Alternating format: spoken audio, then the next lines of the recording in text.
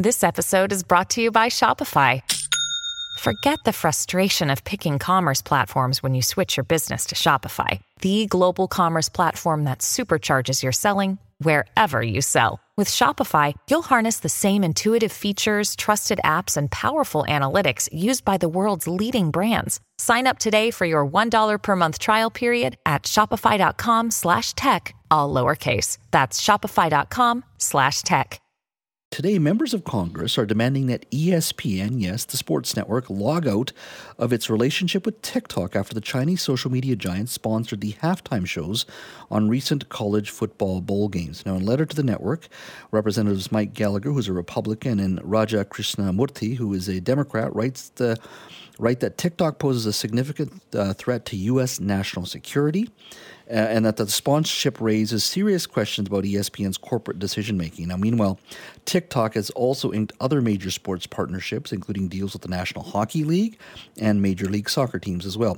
Now, over the past 5 weeks, nearly 24 state governors and officials have imposed government restrictions of TikTok in their states. The bans range from prohibiting the device on government internet networks to restricting state employees from using or downloading the app on state devices. So what is TikTok? I'm sure your 10-year-old could probably explain it to you, but it's essentially a video sharing app that allows users to create and share short-form videos on any topic. The platform allows users to get creative with their content using filters and stickers and voiceovers and sound effects and background music. And if you ever go on there, you can see people singing, dancing. You can see people selling products to real estate agents putting up their latest listings. Now, U.S. officials have said that because businesses in China are not truly independent from the government in Beijing, Chinese Communist Party officials might force TikTok to hand over data it has collected on American users, or TikTok might use the app to promote Chinese propaganda or censor material that Beijing doesn't like. Take a listen. Okay, has anyone else noticed that your For You page has been a little too accurate lately? It hasn't been things that I'll Google or I talk about. It's been thoughts. TikTok knows everything about us. Hold up, don't scroll. Let me ask you something first. Can someone please explain how this algorithm works? TikTok users often wonder how the world's fastest growing social network seems to know them so well. TikTok's secretly listening to us while we're watching videos? I don't know. The answer to how this app gets to know you so intimately is a highly secretive algorithm, long guarded by TikTok's China-based parent company, ByteDance. TikTok has been so successful in terms of implementing their algorithms. TikTok's algorithm can influence the thinking of U.S. youth.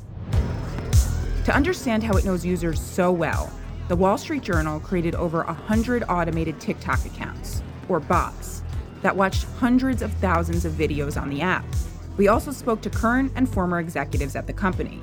Officially, the company says that shares, likes, follows, and what you watch all play a role in what TikTok shows you. We found that TikTok only needs one of these to figure you out: how long you linger over a piece of content. Every second you hesitate or rewatch, the app is tracking you. I just want to quiet the noise. Through this one powerful signal, TikTok learns your most hidden interests and emotions, and drives you deep into rabbit holes of content. That it does, and that is why there is concern in the United States, Democratic and Republican in regards to what TikTok is about, and countries like India have already banned TikTok as well. Well, our next guest, in a recent column in the Toronto Sun, says it's time Canada banned TikTok as well. Warren Kinsella is a Toronto-based lawyer, author, and consultant. He is a former special assistant to Prime Minister Jean Chrétien. Warren, thank you for joining us today. My pleasure, my friend. Lots to talk about here. You wrote a column just recently in regards to Canada should seriously consider banning TikTok in this country. What was the gist of your argument? Well, I think there's a lot of people upset about TikTok. The statistics to the contrary. I mean, millions and millions of people, including millions of Canadians, are on it. But quite apart from the fact that there's been some well-founded criticism of it for, promoting unhealthy body attitudes with young people, things like that. I think one thing that a lot of people are concerned about is its proximity to the People's Republic of China. TikTok is headquartered there. the Chinese regime actually has shares and some management control over TikTok. And as BuzzFeed revealed just a few months ago, the TikTok management, the executives there, do disclose a lot of what they're doing to the Chinese regime. So, I think given the fact that it's now been documented by Canadian media that we've got secret police agencies being set up by the Chinese regime in places like Vancouver and Toronto. We've got documented interference, as CSIS has told us, by the Chinese regime in at least the 2019 federal election campaign, where illegally Canadian Liberal Party candidates and Conservative Party candidates received money from the Chinese. Mm-hmm. Like we're entitled to be concerned, and I think if we've got this app that is just tremendously popular, possibly watching us as much as we're watching it, we need to take some steps to protect ourselves.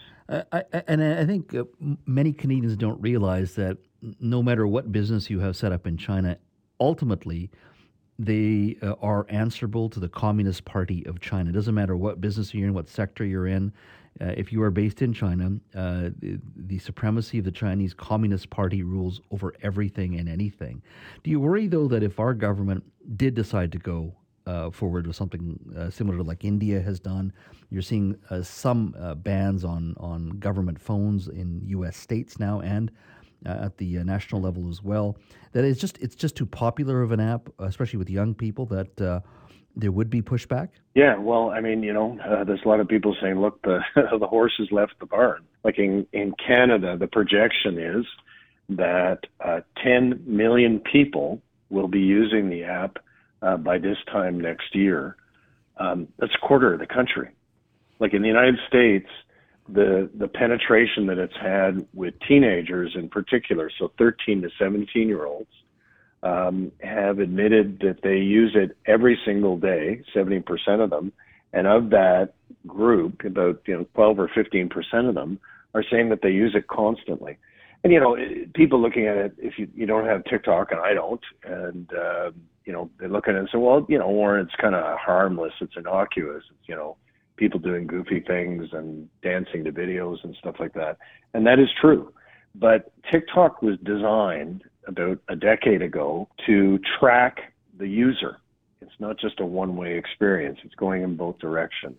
So what TikTok is brilliant at doing is disclosing your likes and your dislikes, but also political leanings. And, according to BuzzFeed, even where you are. There's a belief now among Western intelligence agencies that TikTok is tracking where people in the West are physically at any given moment. Now, Warren, where do you think this conversation around TikTok fits into our broader conversation around the illegal Chinese stations here and the meddling in our elections? It seems like we need a sort of a fundamental rethink on how we address and interact with China beyond just TikTok.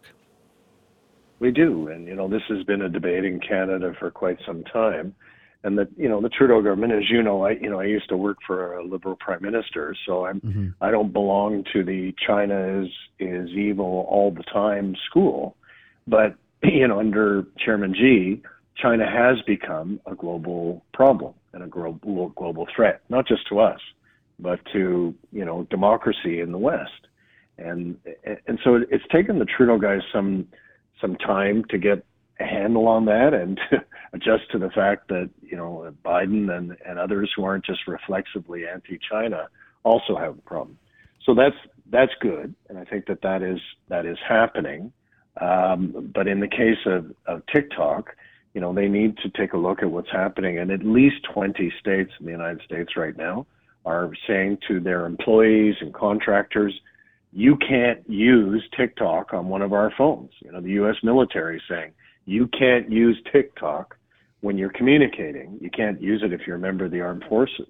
There's other countries around the world, India, Bangladesh, and Pakistan, who have done similarly, maybe not always for national security reasons, but have said, you're not allowed to use it. And I guess the most telling example of all is that one country where you can't get TikTok at all China. In China, they don't allow people to use it.